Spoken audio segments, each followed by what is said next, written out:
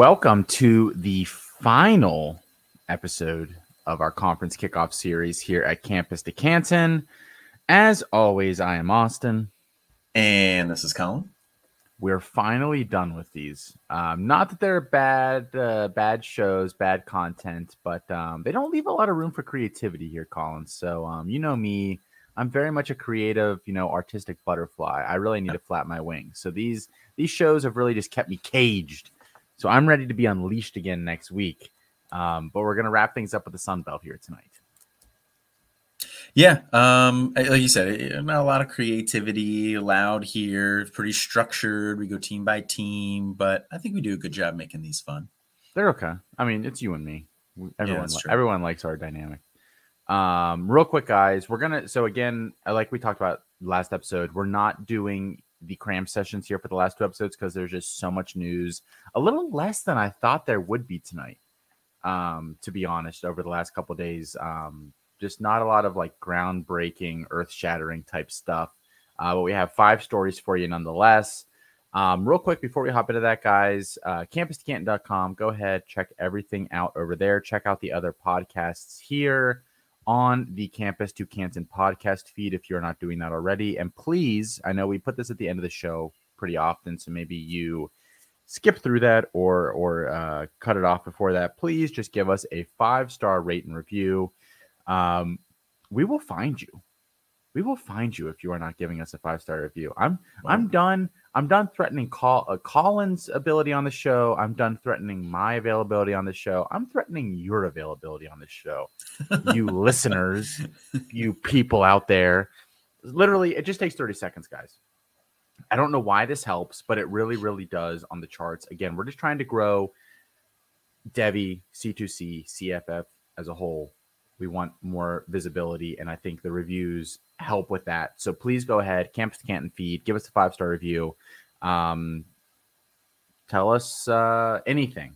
Write us a story in the comments. Tell us we smell bad. You can talk about any shows on there because it's the whole feed. Yes. If you like one in particular, give them a shout out. Unless it's Noah Hills. Tell us your favorite show on the feed and your least favorite show on the feed. Unless it's mean, then don't do the last part.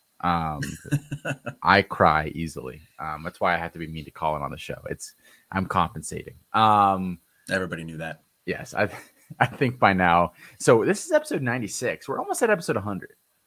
That's pretty crazy.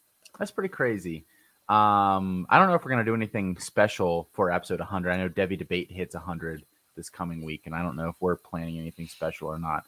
What do I suspect that there's something happening at my expense? That's usually a good guess. I'm so untrusting of the people that I'm on shows with nowadays. You guys, you and Matt Bruning and Felix Sharp and Chris Moxley. I just don't trust any of you. Like, I'm offended. In like a shallow sense of like on these shows. I just do not trust you. When have I ever done anything to you? All right, moving on. I hope you feel the same way. I've never done anything to you that was mean-spirited, Colin. Never. Nope. All right, we have 5 news stories here. Let's get these out of the way real quick, and then we're going to talk Sun Belt, Fun Belt. I don't know if that's going to be the episode name or not. I had some other fun options with like bring out the sun, like in parentheses, Sun Belt, or like, Sun belts out, gun belts out. No, we'll talk. We'll talk. Yeah, we're workshopping. It's a lot harder to workshop these things live than it is behind the scenes. Yeah, it is. All right, so quick news stories here. Let's start with the ones that we think we already knew, Colin, or at least the one that we thought we already knew. Grant Wells officially named the starter quarterback at Virginia Tech. He transferred over from Marshall last year, about 3,500 passing yards, only 3 more touchdowns and interceptions, though. He's had some issues with consistency and with decision making. So I think we assumed that he was going to get this job. There's not a lot of else there to really compete for it. But I'm wondering, can he grow as a player moving to the Power 5 with, I think, an underrated position group there? Jaden Blue has been banged up this offseason. I know that. But they still have Caden Smith. They still have Dwayne Lofton. Like, this is not nothing that he has to catch passes for him this year. I think Dwayne Lofton is going to be a pretty big beneficiary here on this one. Like, I think their games will mesh well. I like him as a talent. We liked him last year. He's a guy that I have kind of at the end of my bench in a couple different places. So I think this will be a good thing for him. I think it's a good thing for the offense as a whole. You said we kind of assumed this. I think Grant Wells is a good bit better than anybody else that they have there. Was it Brown, the grad transfer from South Carolina? Yep. Yeah, he was competing with it, not anything impressive last year. Grant Wells was pretty impressive at times at Marshall. We'll see how the step up to the ACC is for him. Now, their defenses aren't, the SEC defenses or Big Ten defenses, but there's a couple in there that could give him some problems. So, I think we'll see kind of what he's made of this year. I know some people had some potential Devy hope for him. And I think this will be a year where you can, if it's bad, you can just completely write it off. If it's good, maybe he's a guy who gets drafted somewhere on day 3. At this point, I don't know that I have big Devy hopes for him. And it's not like he's decent sized. He's 6'2". He's right around 200 pounds. So he's average size for the position. My problem with it, I don't want to call it a pop gun arm, but he definitely doesn't have an amazing arm. And I think he overestimates at times what he can do. In addition to maybe just not making good decisions, and that those two things kind of tie together. But I am just really interested to see again what he could do at Virginia Tech. I think an 8-win Virginia Tech season means that he had a very good year, just based on the rest of this roster. I know we have Chris K, for instance, is a Virginia Tech fan. He's with us here at C2C, so he'll probably listen to this show. He'll probably tell me why I'm a jerk tomorrow morning. But I think an 8-win season with Grant Wells at the helm in the ACC, that's a pretty darn good year. And I think at that point he gets drafted regardless, because I don't know that they're going to be a super effective team running the ball. And as a tie-in on this news, Malachi Thomas is a running back that we talked about a lot down the stretch last year. True freshman last season, kind of broke out a couple 100-yard games. He has not been at practice over the past couple days. So this far into camp, you're supposed starting running back not there. A little concerning. Concerning, I would say. So it's going to be on Wells to kind of right the ship if Thomas is not there, because they don't have a lot of depth at running back. Yeah, they really don't. And I don't know exactly what the strength of this offense is going to be if it's not Grant Wells. Brent Pry, head coach, defensive guy. So, I think the defense, Brent Pry coming over from Penn State, he's always had a pretty solid defense. So I think the defense will be pretty solid this year. So I think the offense is going to be like a turning point for this team. And that's going to kind of be this team's record will go as the offense goes. Yeah. I would agree with that. And especially because the ACC is such an offensive conference here lately.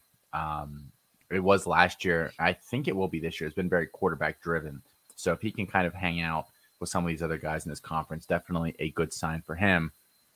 Let's head over to Ohio State here, Colin. Another guy that we said down the stretch last year was less than 5% owned on Fantrax. That doesn't always mean a lot when we're talking about C2C leagues, because they don't make up the majority of leagues on Fantrax. And Evan Pryor was probably owned in whatever league you're in. If he wasn't, we were advocating for you to go pick him up. Evan Pryor, the second-year running back at Ohio State, out for the year with a knee injury. Pryor, slightly undersized, but it sounds like he was getting up close to 200 pounds this offseason. Very, very dynamic back. You think about Travion Henderson, who's kind of has that well-rounded skill set, 3-down skill set, up to about 250 pounds. They had Mayan Williams behind him, who is, I don't want to call him a thumper. That's not really his game, but he's definitely more an in-between the tackles kind of guy. And then Pryor is just kind of this dynamic wild card that we didn't really know what his role was going to be, but it sounded like he was going to have something here. No longer on the team. Colin, do you think this is now a very thin backfield. They have Travion, they have Mayan Williams, they have Dallin Hayden, the true freshman running back, who I liked. I don't remember how highly you had him ranked. And that's it. So those three backs are going to get touches this year. Hayden was the kind of guy that we were kind of fading a little bit. Now it sounds like, I mean, he's in play to get 80 touches this season for Ohio State. I think he definitely could be in play for that, about the 80 touches or whatever, you were saying there. But to your point about it being such a thin backfield, I'm really intrigued about Chip Trayanum now. I haven't heard anything about him. What? I haven't heard anything about him on the like in the linebacker front.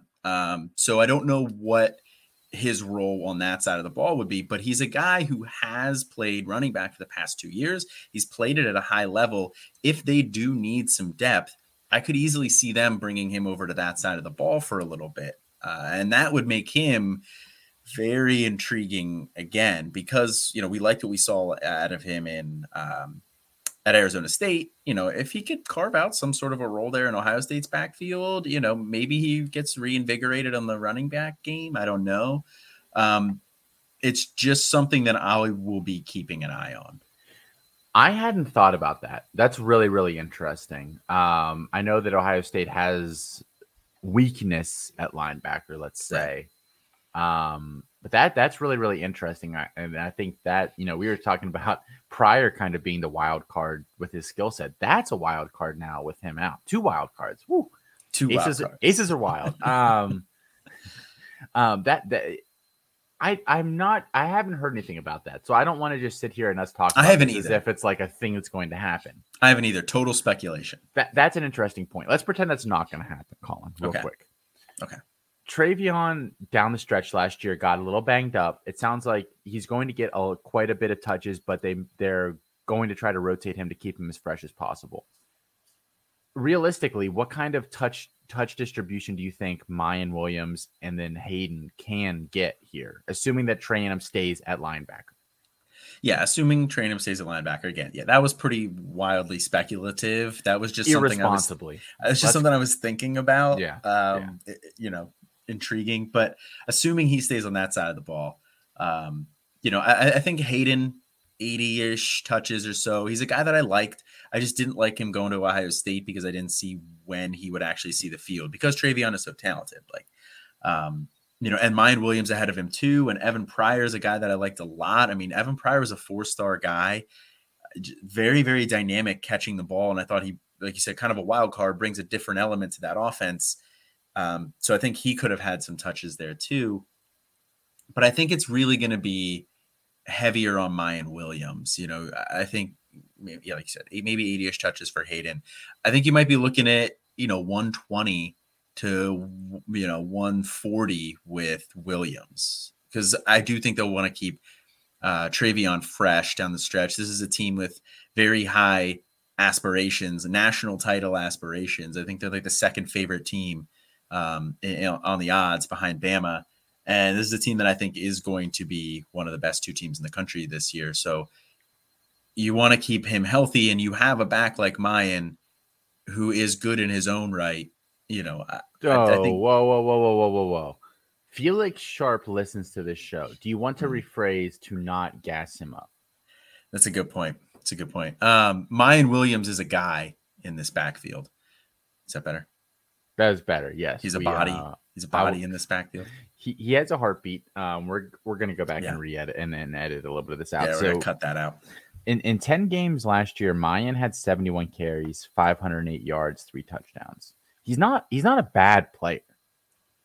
I think Pryor was a better player than him, and I think Travion is certainly a better player than him. I don't know that Hayden is, at least not yet. But I believe Hayden, just like, so my first run through of these guys, at least in the past, I'm doing it slightly differently this year, has been pure talent based. And then I kind of adjust once they get into camp and things start happening. I believe Hayden was my RB 14 going into the offseason. So I liked him a lot. Like is there elite speed with Hayden? No. Is there elite pass catching ability with him? Probably not. But he's really strong between the tackles, very nice contact balance, over 200 pounds, really nice frame, has a nice burst. Like, he's kind of Miyan Williams, but not like Miyan Williams is like 5'8", 230 or 225. He's like listed at kind of a weird, like Hayden's like 5'10", 217. So he's not quite the bowling ball kind of guy, but still a very interesting profile nonetheless. And I believe he's from Kentucky. He statistically was very, very good last year. I don't have the stats in front of me here to pull out, but he was very, very good. So I think he's going to be a factor. And I wouldn't this is the kind of fun thing about college football.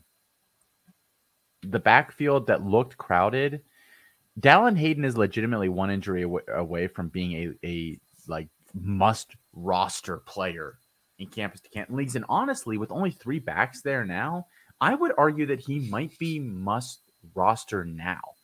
Like, prepare for if something happens. Don't react. Be proactive. I know almost everyone, unless there's a rare league that you're in where you have I don't know who to drop. So maybe in that league you don't. But in most of your leagues, you have a guy that you can drop. You might have rostered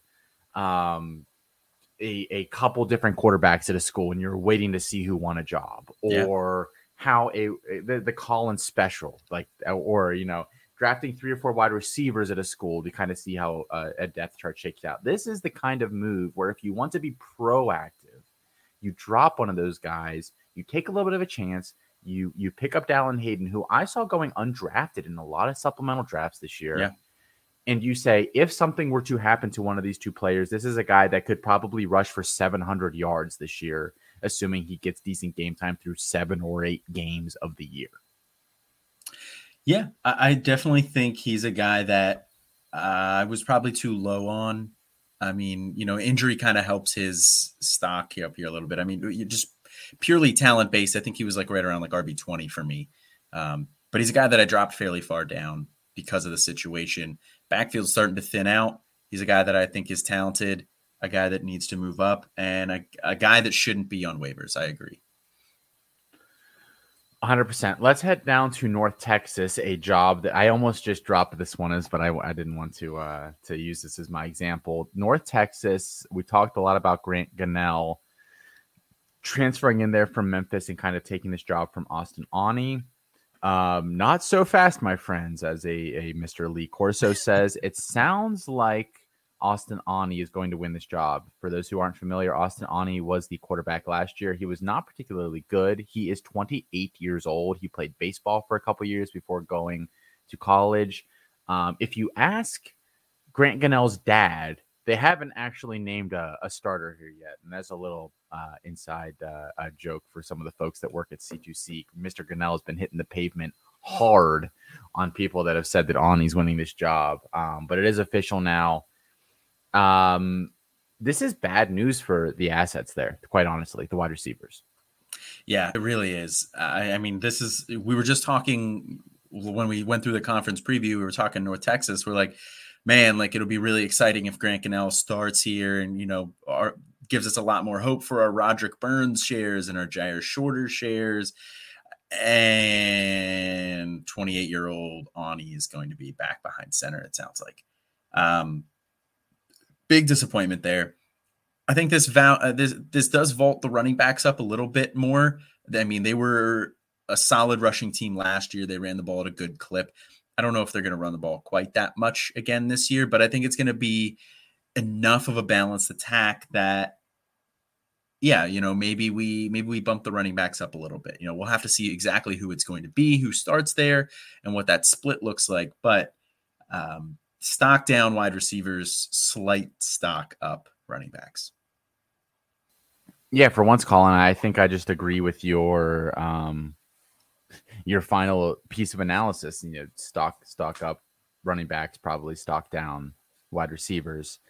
A couple other interesting pieces of news here. Luther Richardson is a true freshman quarterback, I believe 29 in the class according to the composite. Elite 11 finalist, committed to Cincinnati. He has entered the portal. I want to have a little bit of a discussion about this because we had an internal discussion at C2C. There are 27 folks behind the scenes at C2C total. We don't all agree with each other, surprisingly. Not that this show is any indication of that. Yeah. No. We had a very large discussion behind the scenes about this, about what this means. And I want to start this discussion before we get into what this means for other people. Luther Richardson is one of those weird profiles to me where he made it to the Elite 11. Matt Hasselbeck is his coach. And he has a connection. Was it Hasselbeck or was it Dilfer? Oh shit, it's Trent Dilfer. They look the same. They do. Yes, you're right. It is Trent Dilfer. Sorry, apologies. Trent Dilfer is his coach. And Dilfer has connections to Elite 11, so maybe he got him in there, but he performed decently at Elite 11 last year. This kid had no offers. He had his Power 5 offers. He had 6 offers according to 24/7. Now, not all the offers that these kids receive are reported. Like these schools or these websites only get the offer information when the players supply them. So is it possible that Luther Richardson just played this shit super close to the vest? Could be. We don't know. But it's probably unlikely. The only 2 Power 5 offers, according to 24/7, that he had were Michigan State, not a bad offer, and Vanderbilt, a bad offer. Everything else was bad G5 schools. He is a very odd profile. I don't know that he's actually good at football. He is just one of those guys where he kind of got some hype, and I'm not knocking anybody who liked him because the profile going to Cincinnati is not a bad bet by any stretch of the imagination. But the fact that where he was rated, the fact that he had no offers, the fact that he went to Elite 11 and still had no offers, it's a very perplexing piece of like just informational whatever all around. And I'm wondering, he's not going to transfer up. Like this is going to be a transfer down of some sort. Yeah, I think you can definitely say this is going to be a transfer down. Anything less would shock me. But to your point about this just being such a perplexing situation, I completely agree with you. I mean, watching his stuff from the Elite 11, watching some of his other tape, I thought he was solid. I thought he was a solid quarterback. I thought Cincinnati was a good level for him. Obviously they had Evan Prater there in front of him, but Evan Prater, probably a 2-year guy. Cincinnati's not a program that usually starts, sophomores at quarterback. So Evan Prater, probably a 2-year guy. 2 years later, Luther Richardson steps up, takes over. Kind of what I was expecting. Enters the portal here. We don't know why, but I can't imagine it's because he thought he was going to win this job and lost it. There wasn't really ever any buzz that he was in contention. It's Ben Bryant, Evan Prater. That's it. So I don't know why he's in the portal. I also don't know why he didn't have the offers. And to your point, I do think Trent Dilfer probably pulled some strings to get him in the Elite 11, but he didn't look bad there. And I mean, even if you want to reference lower rated quarterbacks who go to the Elite 11 and perform well, and then all of a sudden get a bunch of offers, look at Jackson Smolik. Jackson Smolik, 30th overall quarterback in the class, gets the call to come to the Elite 11 as he's already committed to Tulane. And now all of a sudden he's getting offers from Penn State and other places, Notre Dame. Notre Dame. Yeah. He's committed to Penn State now. Yeah. Like that is what you would have expected from Luther Richardson. Maybe not Penn State, but maybe a Maryland or something like that. And just didn't Maryland fans in shambles right now as you say that. They're like, what the fuck? Well, Maryland rope us into this thing. Maryland just lost the quarterback to Vanderbilt. So quarterback recruit to Vanderbilt. So who knows? Won. Yeah. But yeah, it's just a very odd situation. And I really am intrigued to hear more about it. Yeah, I don't think we'll know. And this is one where we'll have to monitor it for a little bit to see where he ends up. It's just bizarre. I don't know if he thinks higher of himself now or like promises not kept. I don't really know, but I think anybody with an ounce of sanity realized that he probably was not taking this job immediately, like you said. So this is where the discussion came in on our Slack. We were talking about what this means for the job there at Cincy. And some of the folks in our group seem to think that this indicates that Ben Bryant definitely won the job. I don't understand that line of thinking. They were saying that means that Evan Prater is going to sit for even longer and then he gets the job for longer. I don't think this is a good indication of who wins this job. What I do think it's an indication of is just Richardson was so far behind these two, and he was probably going to sit for at least 2 years that he just did not want to sit through those couple of years to learn and grow and whatever else, and he thinks he can get a job somewhere else. I don't think this is an indicator of Ben Bryant has this job for sure or Evan Prater wins this job for sure. I still think that's very much up for grabs, at least based on this piece of information. Yeah, I don't see how you could look at this and think that that Luther Richardson's transfer means anything for the way that QB1 battle is breaking down. I think, like I said, Luther Richardson, I don't think anybody expected him to start in his first 2 years anyway. That's just not really what Cincy does.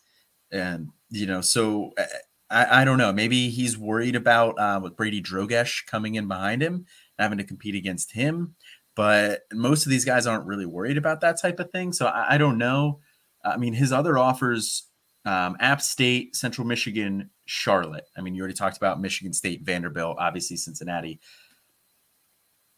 Does he go to any of those schools and we feel good about it? I mean, maybe Charlotte, he could fill in for Chris Reynolds and be a Chris Reynolds-ish. I don't ever want to guess anybody to Charlotte.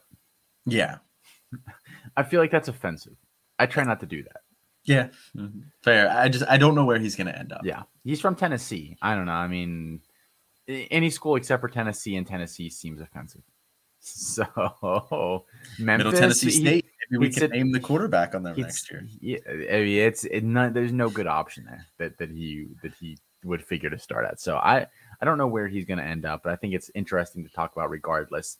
Another one that we actually didn't talk about. It's not on the show sheet, Colin. So you're looking clueless right now. It's fine. I'm a professional. More clueless than usual. DeAnthony Gadsden. We did not talk about him last show, did we? No, we did not. Okay. DeAnthony Gadsden, the 3-star running back, headed to Louisiana Tech, is apparently not headed to Louisiana Tech anymore. Surprise, surprise. It sounds like he is going the JUCO route for at least a year or two here. Was a popular pick to kind of take over that job. Not a lot of talent in that backfield at Louisiana Tech. Should I say my spiel about what I've been saying about Gadsden for months now, and it kind of this is not like a I told you so. It's kind of like how we can learn to kind of figure out some of these guys. Yeah. So DeAnthony Gadsden had like 40 offers, and a lot of them were from big time schools. Most famously, USC was a school that he apparently was supposed to be really close to before he ended up going to Louisiana Tech. So he visited there. Yeah, like he went through all of this stuff. He had apparently, according to 24/7, and again, these are player reported. We talked about that earlier. He had offers from Texas, USC, Baylor, Iowa State, Michigan, Michigan State, Oklahoma State, South Carolina, SMU, TCU, Texas Tech, Utah, Washington State. Like pretty big programs overall. You can tell that an offer is not committable, which means that basically a school offers you a long time ago and you either don't get any better, or quite frankly, you probably get worse, or something happens. Maybe it's looking like you're not going to qualify academically or something like that. You can tell if an offer is not committable. If a player has all of these kinds of big offers and then they somehow end up at the smallest school on their list. I can tell you right now, this kid wasn't trying to stay close to home. It wasn't because he has a soft spot for the coaching staff here. He signed to LA Tech in February. So you could pretty much line up at that point. He has all these offers. He's from Texas. He ends up at LA Tech. None of these offers were committable, is basically what that means. The coaching staff had basically pulled all these offers. They were not actually available to him. I've said this for months. I thought this was pretty obvious at the time that this is what was happening. Regardless, I think so. That's kind of a lesson if you're looking at some of these guys that are 3 stars that have all these offers. It's kind of a good place to start. Like, where are they leaning? If they're not leaning toward one of the big offers, they probably stink. Because what kid in their right mind wouldn't go to Texas or USC if they had that offer? But I think so. That's like one discussion on this. The other discussion on this, and again, this is not like a ha ha ha. I've been saying, DeAnthony Gadsden's whatever.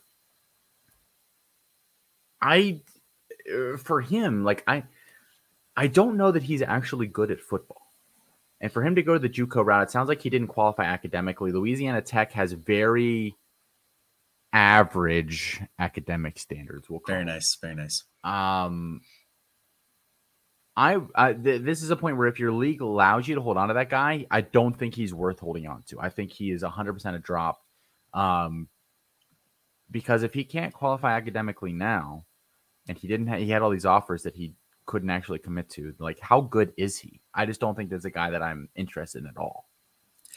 Yeah, I mean, I question how good is he, because he had, and it's small conference and smaller division in Texas. He was, I think, the Division III there in Texas or whatever.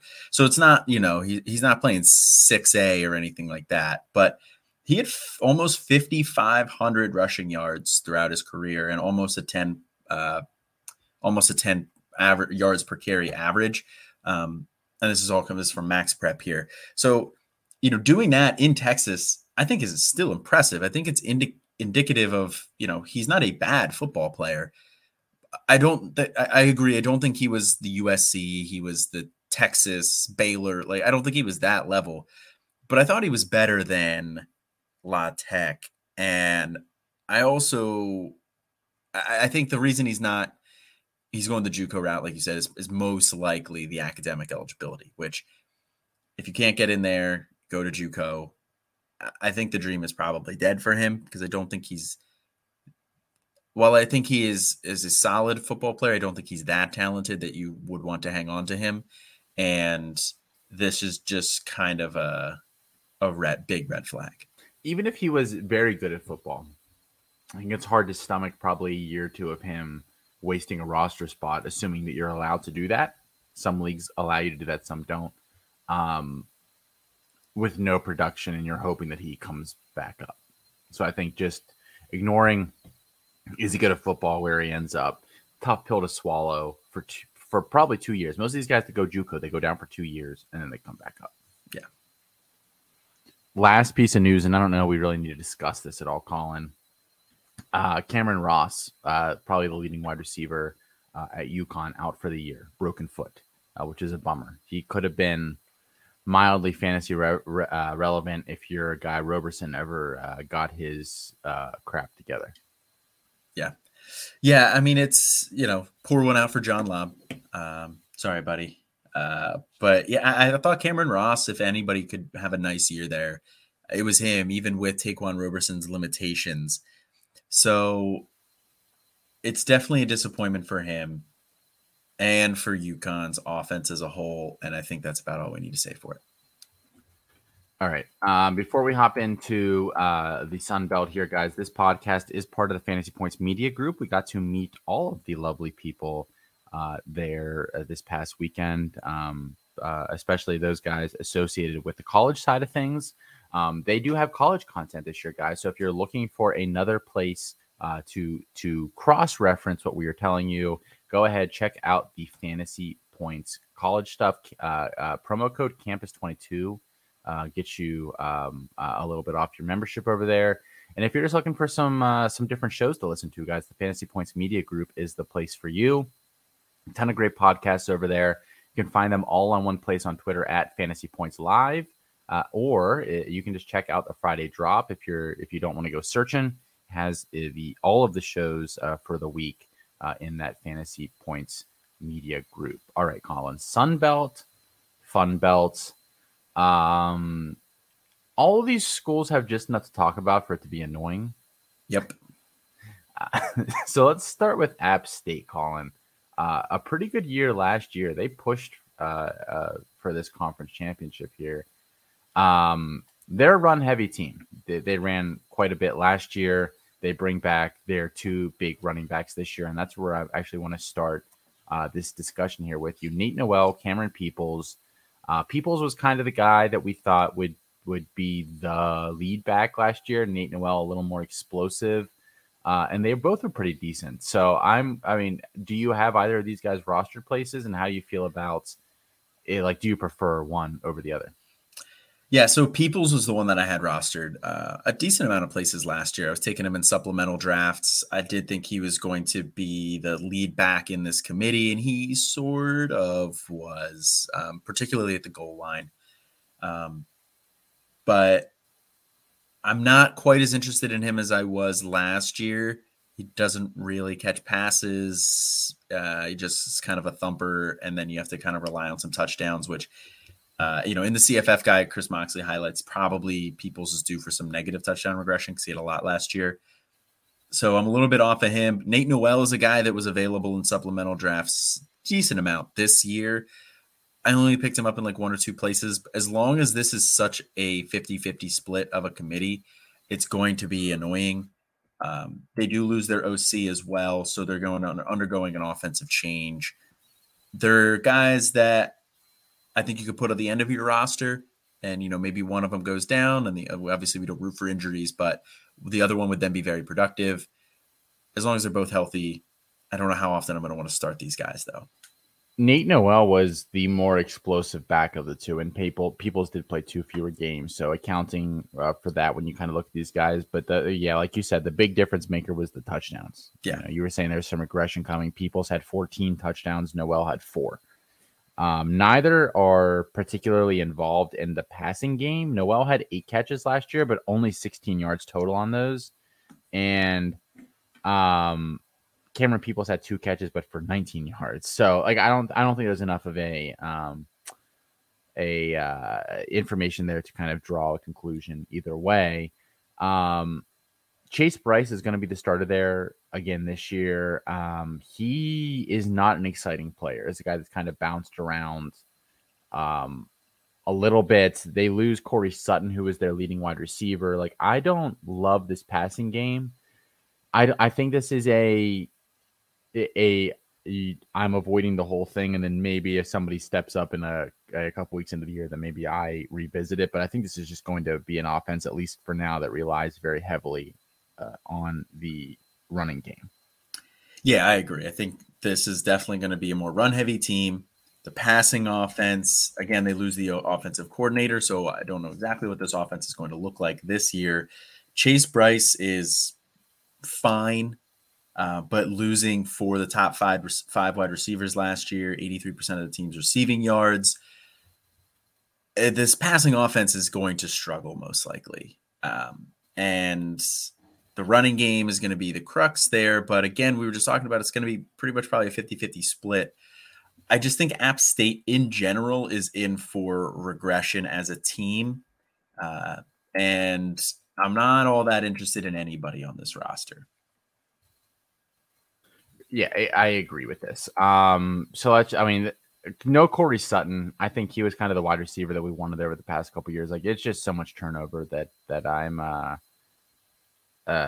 avoiding it for right now. Arkansas State, I think, is still an offense that I'm targeting pretty late in drafts here. James Blackman is going to be the starter this year. They had 2 quarterbacks last year. They kind of rotated Blackman and Hatcher. And Blackman was kind of the worst of the two.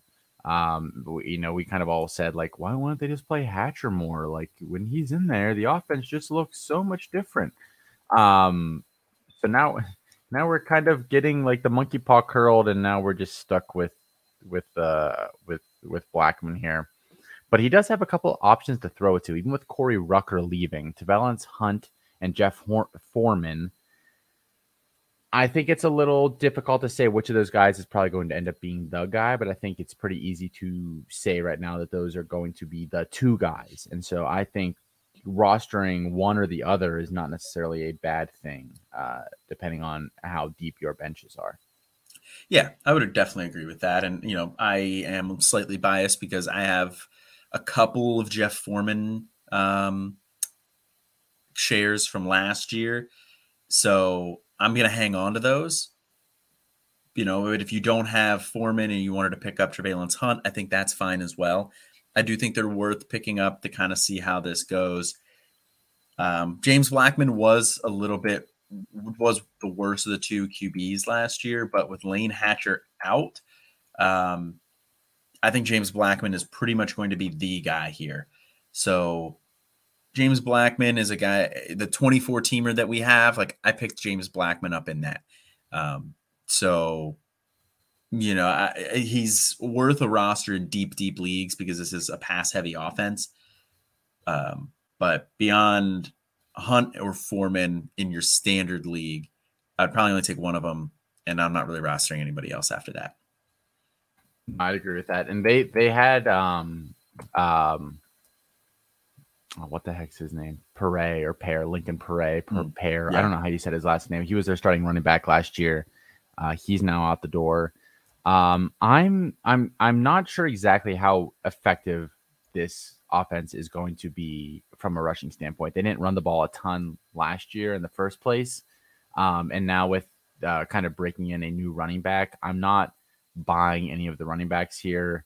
I think you're better off letting league mates kind of take a stab there if they're looking for some starting running back production. So Hunt and Foreman, probably rosterable. Blackman really depends on how deep your league is. One name to highlight, Jackson Daly is the true freshman that's there this year. Got some love across a couple of our different shows this offseason. A guy that in super deep leagues, I've stashed him in a couple places, and could be the guy that takes over. Again, in an offense, I believe, passed the ball like 20. Our CFF guide says 26 in the country in terms of like neutral game script pass rate. So could be plenty of volume there for him if he gets the job. Yeah, I would agree with that. Daly's a guy that I'm watch listing places. Let's move on here. Coastal Carolina, I think, is one of the more intriguing teams in this conference because they simultaneously have a lot and also lost a lot from last year. I think the discussion has to start with Grayson McCall, one of the most efficient passers in college football history. Just insanely efficient year in, year out. Like at this point, we can't really say that it was just a fluke that he's going to regress to the mean. He's done it multiple years. But he does lose a couple of his big weapons here. Javon Haile, Isaiah Likely, the top wide receiver, top tight end, respectively, both gone to the NFL. I think the big question is, can he maintain that efficiency without those two guys? And is he really an NFL guy? I think those kind of both go together. Yeah, I would say those go together. In terms of efficiency, I think this offense is a lot. I think the offense lends itself to him being a high efficiency player. I think the reason his efficiency is so high, like historically high, is because of Grayson McCall, the player. So I think it's a little bit twofold there, but so I think he will maintain a high level of efficiency. I don't think it'll be quite the levels that we've seen the years before because Javon Haile and Isaiah Likely are both talented players. They both got drafted. Isaiah Likely's been making a little bit of noise for... I don't think Haile got drafted, for the record. Didn't he? I don't think he did. I think he went undrafted, didn't he? I don't know. But he didn't get invited to the combine. I knew that. I knew he was a snub from that. Well, anyway, Halai's solid and Likely's making noise already for the Ravens. So those are good weapons. They have to replace them. The options that they have to replace them are decent, but not quite to that level. So I do think this offense's efficiency standpoint takes a step back. They last year Likely had 59 catches, 912 yards, 12 touchdowns, and Haile had 66 catches, 1,128 yards, and 7 touchdowns. There are a couple guys on the team that I think are interesting. Let's not pretend like this team is completely devoid of talent. Sam Pinckney comes in from Georgia State. Had a couple really productive years there, and we thought he was going to be really good last year, and then he just kind of didn't happen. It was very odd. 47 catches, 815 yards, 7 touchdowns his third year. And then last year in more games, 27 catches, 311 yards, 1 touchdown. Very disappointing, but now he probably fills into the leading role here. He's a guy that I've been stashing late in a lot of drafts. I think a lot of people have caught up to the fact that he's popped up here, but he seems like profile-wise a very similar player to Highlight, kind of, a little bit taller, but still, 6'4", like pure boundary guy, like alpha for college. I think he can be a 1,000-yard receiver in this offense with the hyper efficient McCall throwing the ball. Oh, I completely agree. I wasn't trying to say that this offense was devoid of talent. I'm just saying I don't think they're quite at the level of Halai and Likely, particularly Gravett and Likely. But I didn't take it that way. But I now that you've said it like that, I did take it that way. You're very, very rude. You did take it that way. Pinckney is a guy that I like a lot. You have him ranked 93rd in your wide receiver rankings. I have him 108, so I'm not particularly far behind. Not a bad spot. No. Alfred 207, Felix Matt unranked. So I do like Sam Pinckney. He's a guy that I have been stashing in a good amount of places too, because I think he has a really nice opportunity ahead of him here to take over that wide receiver one role in a offense that, while they don't necessarily pass the ball at a high rate, it's not an abysmally low rate, and they're just hyper efficient. So I think, like you said, I think he'll have a nice year this year, fantasy wise. He's my big target. The other one there, so I know they have a couple of guys that are on the depth chart here ahead of him, but DeAndre Coleman is an interesting stash. True freshman, one of the higher rated offensive skill position freshmen they brought in over the past couple of years. Probably not a factor this year, at least not early on. Maybe he breaks out a little bit as the year goes on, but a guy that I definitely am stashing there, because I think in terms of upside, he definitely has just as much, if not more, than anybody else on the roster. Let's head over to the running back position here, Colin.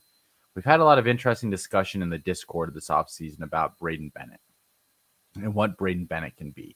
So Braden Bennett is kind of the athletic, I don't know how, like, undersized running back for Coastal Carolina compared to his compatriot Reese White. Bennett listed at 6'2", 200, so he's tall and he's a little bit leaner, but definitely a very good athlete for the position, and was very, very efficient last year in his carries.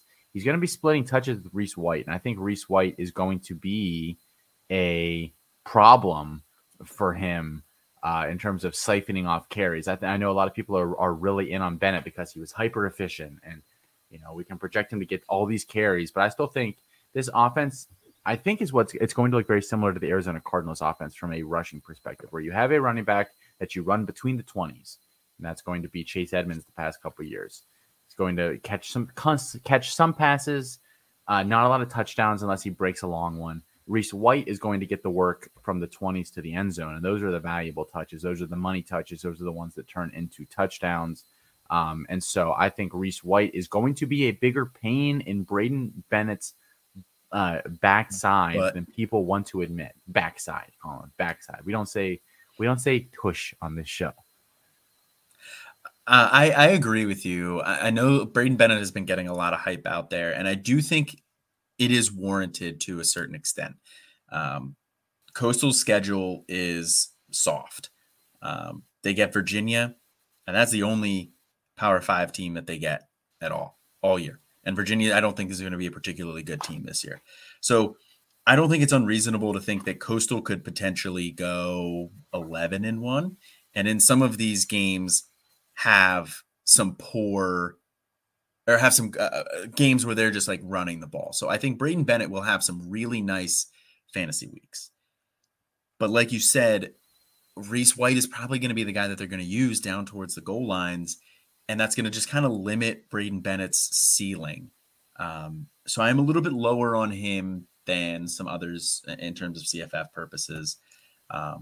But I do think he is a guy that is worth rostering. He's a guy that I have picked up in a couple supplemental spots. So I do like him, but Reese White's cheaper. So I have more Reese White.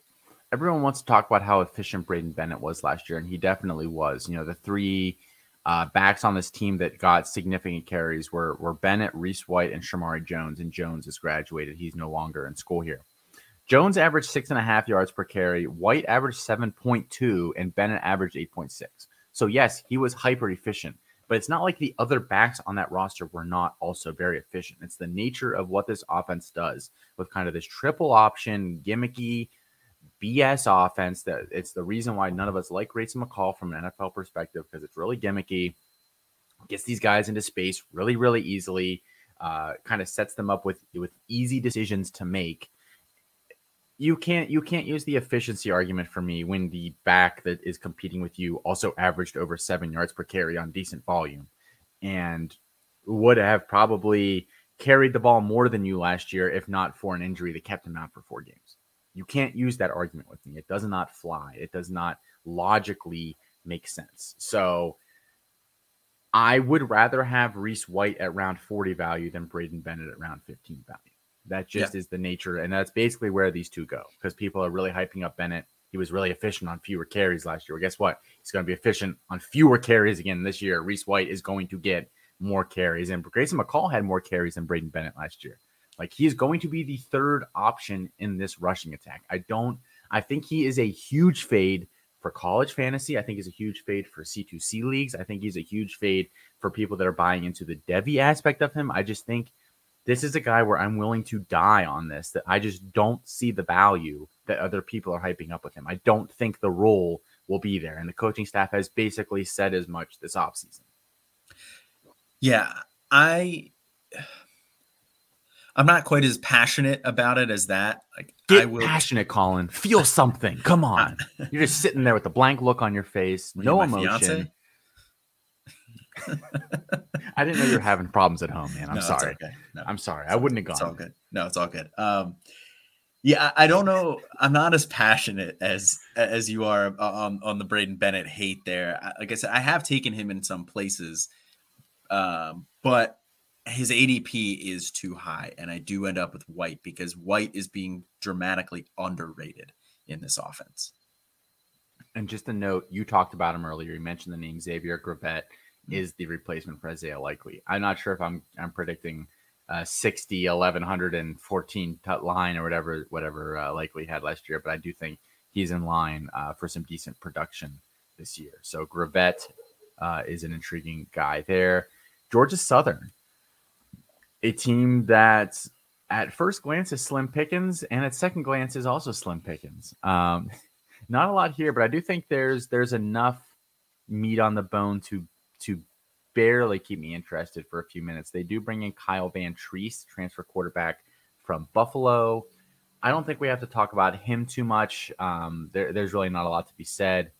But let's head over to their running backs. I think there's some value here in Chris Moxley all offseason talking about Jalen White, who is projected to be the starting running back here. They bring in Clay Helton, who has kind of a more of a spread running or spread offense type background.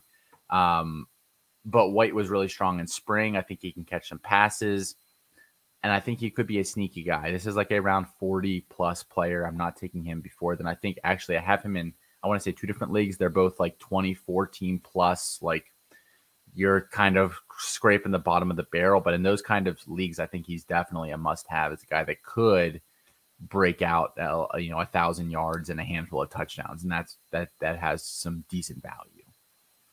Yeah, I don't think there's anything wrong with taking Jalen White like that late, like around 40, in your last round or two in your drafts, particularly in a deep league, like you were saying. I just am hesitant to invest too much capital in a running back in Clay Helton's offense. Now, this offense is not going to be quite as pass heavy as USC had been in the past under Helton because they don't really have the weapons there. Kyle Van Treese is mediocre at best. I mean, he'll be okay.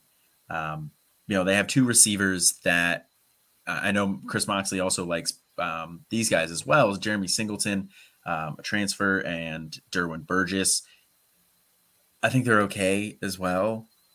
I just don't see a lot of talent on this roster where they're going to be able to throw the ball as much as Helton's going to want. And they only return 1 starter on the offensive line, so I don't know how good the rushing attack is necessarily going to be. And again, Clay Helton's offense, running backs don't typically do that much. So Jalen White is fine. There's some pieces on here that are fine. I'm just not particularly investing yet. But it is an offense that I will want to invest in when they get some better pieces there. The wide receivers are not intriguing at all, in my opinion. This is an offense where I don't think Van Treese will support a relevant wide receiver, and if he does, you can pick him up for free. So I'm not even going to highlight any of the names here unless you disagree with me, Colin. I did just talk about them a little bit. They weren't okay. I was just checking, just making sure you're listening. I was actually a little worried about your problems at home. I've kind of been stewing on that over the past few minutes. So okay, well, it's okay. We're good. Okay, We're good. The wedding's still on. You're still invited if Kelsey decides she wants to bring you. I think she might be looking elsewhere. For good reason. Georgia State next up here. Darren Granger, we talked to earlier this offseason. Really good kid. Transferred up, really good year last year. Rushing threat. Not a great passer, but he's not awful either. He's just good enough to make it work, especially in the Sun Belt. Like, I think he'll be a good player there. Definitely rosterable. Do you have any strong thoughts about Granger either way here? I don't have any strong thoughts on Granger, but I mean, first of all, Granger, great kid. I believe he was one of, if not our very first player interview. He was not the first.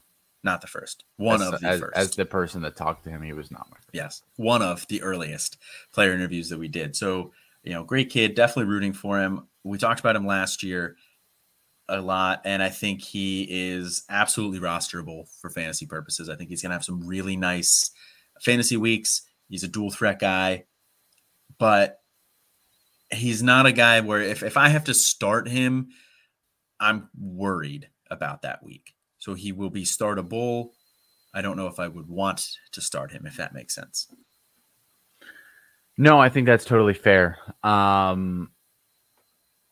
don't think he's a bad player, but he's the kind of guy where I want to start him only in a pinch, but I think he's a nice guy to have on your bench in leagues where you have fewer than 4 rosters, waiver wire ads. Like, I think, just having some flexibility at quarterback is never a bad thing. And I think he can offer that. The running backs, probably committee, the 2 top guys last year, Tucker Gregg and I don't know, Jameis Williams, I believe is how you say it. They had about 2,000 yards last year, right around there combined between the 2 of them. I don't know that I love either of these guys. I think running production can be found pretty easily in college. I think you're better off looking elsewhere. And then if one of them gets hurt, maybe one of them turns into a bell cow. But from day one, that's not the read that I'm getting on this group. Yeah, me either. I think this is a committee. Tucker Gregg, mildly intriguing. Just 2 first names. I don't trust this guy, first off. It's a good point. I was going to say mildly intriguing just in case something happens to Jameis Williams, but I mean, I'm probably not rostering him anywhere. I think you can pick him up on waivers if something happens because people probably aren't going to be paying that close of attention to the Georgia State backfield. So if something happens to one of them, you can probably still go pick them up if you're paying attention. Yeah, easy pickup there. And then at wide receiver, I wouldn't want to roster any of these guys. But interesting to note that Jamari Thrash, I'm pretty sure his dad is James Thrash, who played in the NFL for the Eagles. I was going to make that comment, but I didn't know if he was for sure or not. There can't be that many Thrashes out there. I'm pretty sure it is. I'm pretty sure I remember reading that last year. So I didn't prep like that note on my notes here. That's just I'm pretty sure I remember this from last season. But yeah, gotcha. I was literally thinking that. Yeah.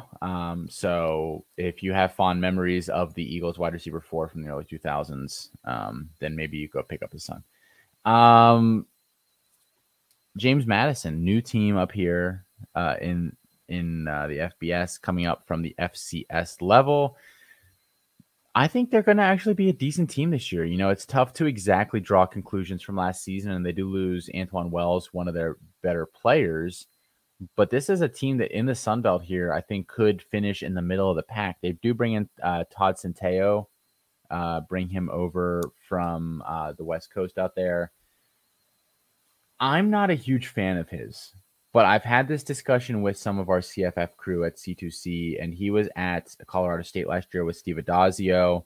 They argue that Centeio basically was not allowed to run. There was no creativity to the offense. The offense was basically playing defense against Centeio and the rest of them, and he'll do much better in a more wide open offense at JMU. Sure, why not? I don't know. I'm not drafting this guy in anything other than leagues where it's super deep and you just have to roster a bunch of quarterbacks. but I guess the argument is there that he could do something this year. Yeah, I mean, I don't think that it's out of the realm of possibility that Steve Addazio was really holding that offense back. So I will agree that we don't really know what Centeio will look like in a more pass heavy offense. We don't know. I don't want to say we don't know how good he is. Let's say we don't know how bad he is. We don't know if he can support this offense or not.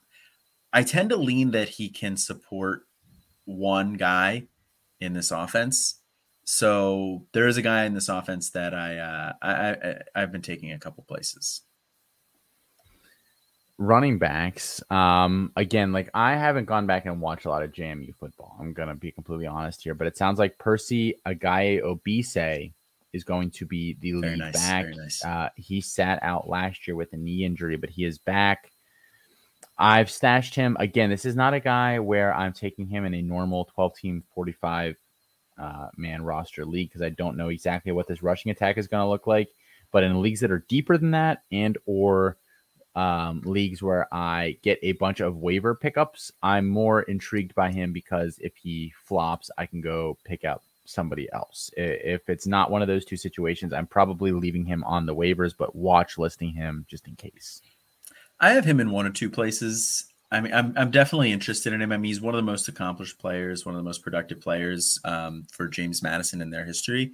So, and James Madison doesn't have a particularly hard schedule, so I think that there will be definitely startable weeks for him. So I am intrigued by him. So I would roster him. Well, there you go, guys. That is about the best sign off that I've ever seen on one of these players. Chris Thornton is probably going to be the guy at wide receiver. The only significant producer returning on the offense with Wells not coming back. I don't really have much else to say about that. If they're going to pass the ball and Centeio is going to be as good as people think he's going to be, then Thornton probably hits 1,000 yards. Like I think if one is true, the other has to be. Yeah, I feel pretty good that 1,000 yards is within a very reasonable range of outcomes for Chris Thornton. Chris Thornton's the one guy that I was alluding to earlier that I am interested in for this passing attack. I have him rostered in a couple places. I think he can be very productive, and I don't think it's necessary for Todd Centeio to be good. I think if Todd Centeio is serviceable, this offense will kind of funnel the passing game towards Chris Thornton a little bit more, given the departure of Antoine Wells. So I think there's room for Thornton to be productive and startable, even if Centeio himself may not be. So Thornton is a guy that I'm much more interested in. Let's head out from JMU. We'll head over to, my computer just froze. That's good. Louisiana. Thank you, Colin, for hopping in. Gotcha. Napier leaves. I think this offense, losing Napier is big. Losing Levi Lewis is also big. He's been a pretty solid, like, rock you could lean on there at quarterback over the past couple of years. So blooding in a different quarterback is going to hurt. Chris Smith is really the only interesting player here to me. The only one of the big running back trio or quad, whatever that returns. I think 1,000-yard roster is definitely, or 1,000-yard season is definitely in his range of outcomes here. But I'm not buying the rest of this offense. This is probably might be the worst UL offense and worst UL team that we've seen in quite some time.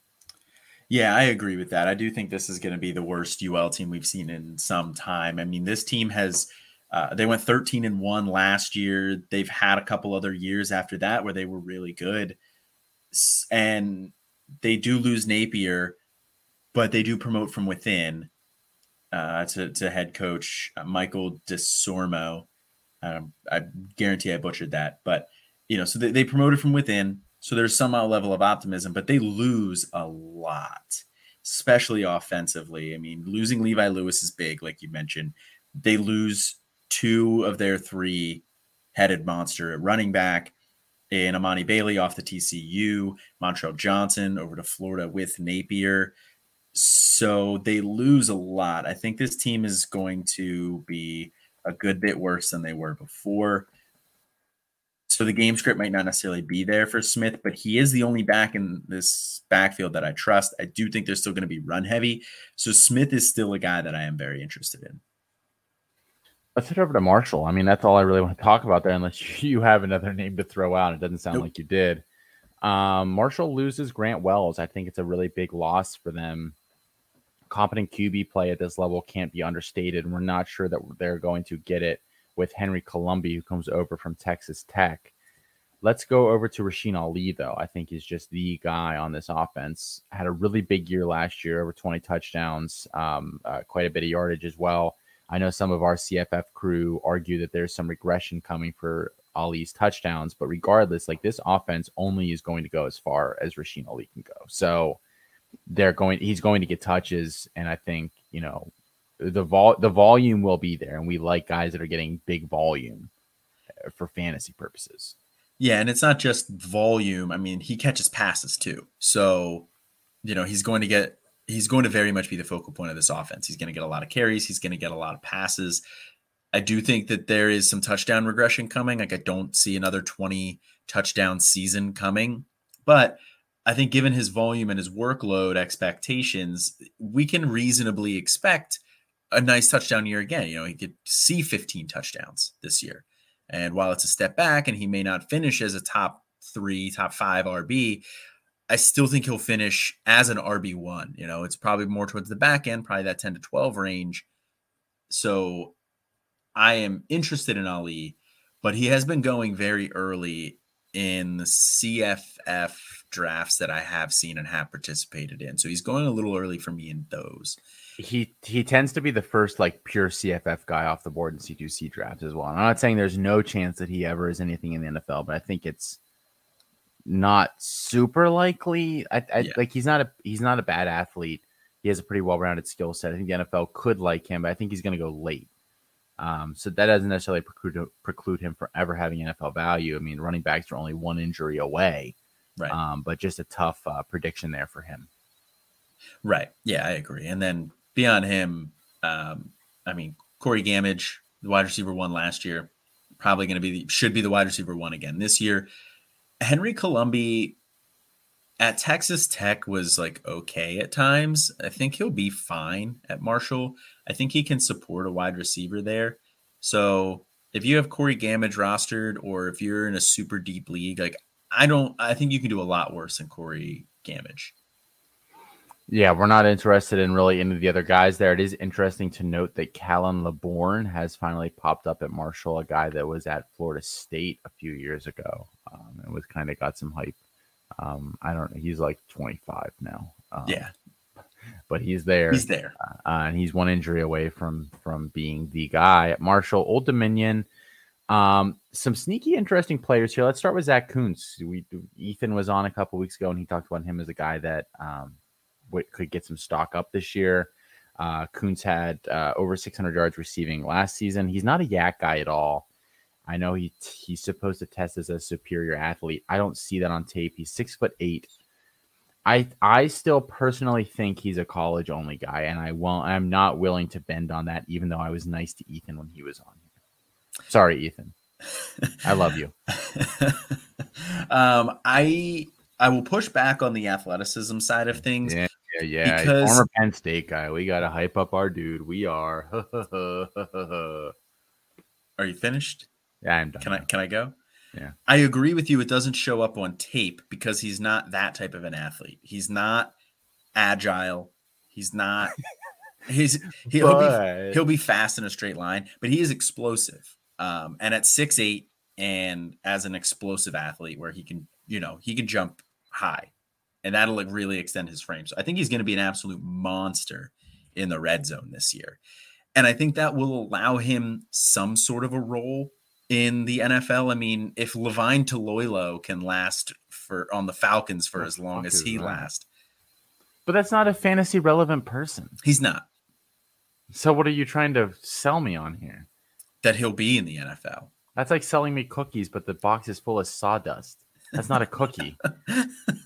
This is not a tight end. This is just a person who happens to wear a football uniform on Sundays. He will. Yes, he will wear a football uniform on Sundays. Is what I was kind of getting at. I don't see the NFL. What is the actual value in that though? I mean, I don't know. I'm just saying. You said you didn't think he was an NFL guy. There's no. I think he's an NFL guy. It's not like tight ends where it's not like running back where you just plug the next guy in. If the tight end gets hurt, guess what? We just don't throw it to the tight end. I don't know that logic holds up in terms of like, well, he's going to make a roster. I have a little bit of higher ambitions for a tight end that I'm going to roster than that, especially a guy that is that at times is going as the tight end 4 off the board. Yeah, that's a little high for me in a C2C. A CFF, I definitely agree with it. I'm just saying that he's going to be in the NFL. That's all I'm saying. Okay. And I'm just saying he's the sawdust in the cookie box. Ollie Jennings, probably their leading wide receiver, a pretty good athlete. Like, he's a really intriguing player to me. I don't know that he'll wear a jersey on Sundays at some point, Colin. Boom. He's an NFL guy. You know, that's not what I mean. That's what you said. But I think he's an intriguing guy, and I think definitely for fantasy purposes, he could eclipse 1,000 yards this year, depending on exactly how much they're willing to pass the ball. Yeah, Ollie Jennings is a guy that, over 1,000 yards last year. I think we're going to see another roughly about 1,000 yards again this year.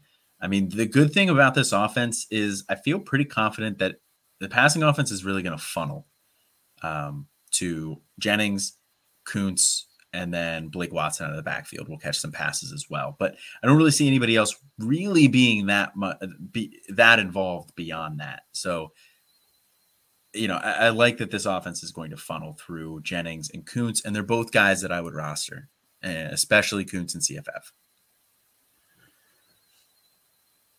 Blake Watson, the only other guy here, and he has some dual eligibility, which makes him interesting. I don't roster him anywhere, but he's kind of guy that just falls through the cracks for me when I'm drafting. I definitely think he probably should be on a roster in leagues, but not. He's not like the sexy name. He's a big Chris Moxley. Chris Moxley is a big Blake Watson guy. We took him in the CFF Kings Classic draft, and by we I mean Chris. But I think he's definitely is worth a roster. He's a guy that I add to my queue every time. He's a guy that I watch list every time. I think I only have him in like one place. Maybe other people take him a little bit earlier than I do. I think he's more of like a round 40 type of a guy, around 35 type of a guy. And he's usually gone for me by that point. But yeah, absolutely should be rostered. Heading on down to South Alabama, Colin. There are a couple interesting names here. They lose Tolbert to the NFL, leading wide receiver drafted by the Cowboys, but generally speaking, the South Alabama wide receiver one is a guy that we like. And I've been drafting a little bit of Jalen Wayne this offseason, the guy that figures to step into his role, a slightly bigger bodied guy. And probably really the only guy on this team that I think is particularly interesting at this point. So Jalen Wayne, Colin, yay or nay? 630 yards last year. Not bad. Yeah, Jalen Wayne's a yay. Yeah, absolutely. Yay. Yay. I mean, I don't think this offense is going to be quite as productive as it was last year under Bentley and Jalen Tolbert. But I think that Desmond Trott will be okay. And I think Jalen Wayne will this isn't going to be a team that's particularly good. They're going to be in a lot of negative game scripts. So, yeah, they're going to probably have to throw the ball a decent amount. I think Jalen Wayne can be a very productive CFF player for you. The only other name that I think I've ever really heard people talk about this offseason is LaDamian Webb, who has been around the block a few times, yes, but has settled in here at South Alabama. They run the ball an average amount of the time, so maybe he gets a decent amount of production, but we haven't loved the South Alabama running back over the past few years. So I think this is more of a guy that I'm willing to watch list, but I'm not willing to roster him, at least currently. Yeah, I agree. I mean, this offensive line was atrocious last year, 116th in line yards. They bring back 2 guys, they bring in 3 transfers, so maybe it's a little bit better. I don't know if it's going to be anything that we want to invest in, though. So, yeah, LaDamian Webb, watch this kind of guy. Keep an eye on him. I'm probably not rostering him.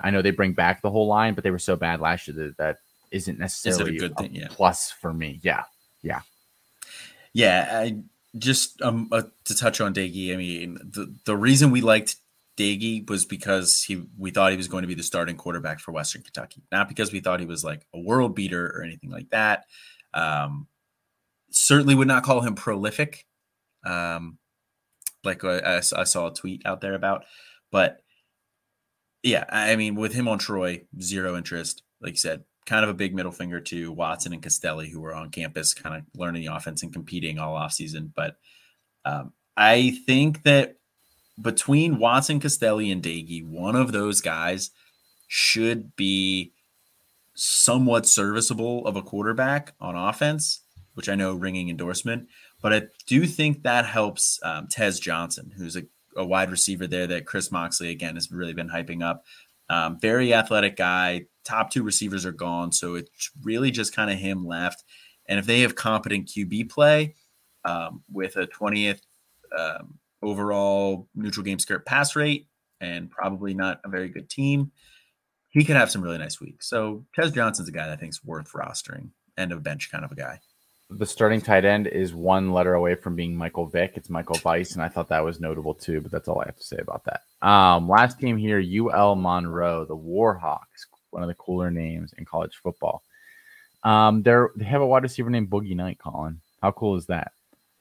Cool name of the Warhawks. They got a cool guy at wide receiver, Boogie Knight, and I think they got a cool guy. They got a cool guy talking about him named Colin Decker. And I think that is just about all we need to say about the UL Monroe Warhawks. Yep, poopy. I don't care about this offense at all. I don't think you need to roster any of these guys. I don't think there's any upside here. And quite frankly, if you are rostering these guys, maybe this format just is not for you. All right, guys, that's going to do it for tonight's show. I know we begged and pleaded earlier, but 5-star reviews help. Go over and check out everything else at campustocanton.com after you leave that review. Tons of articles getting you kind of ready for the season here.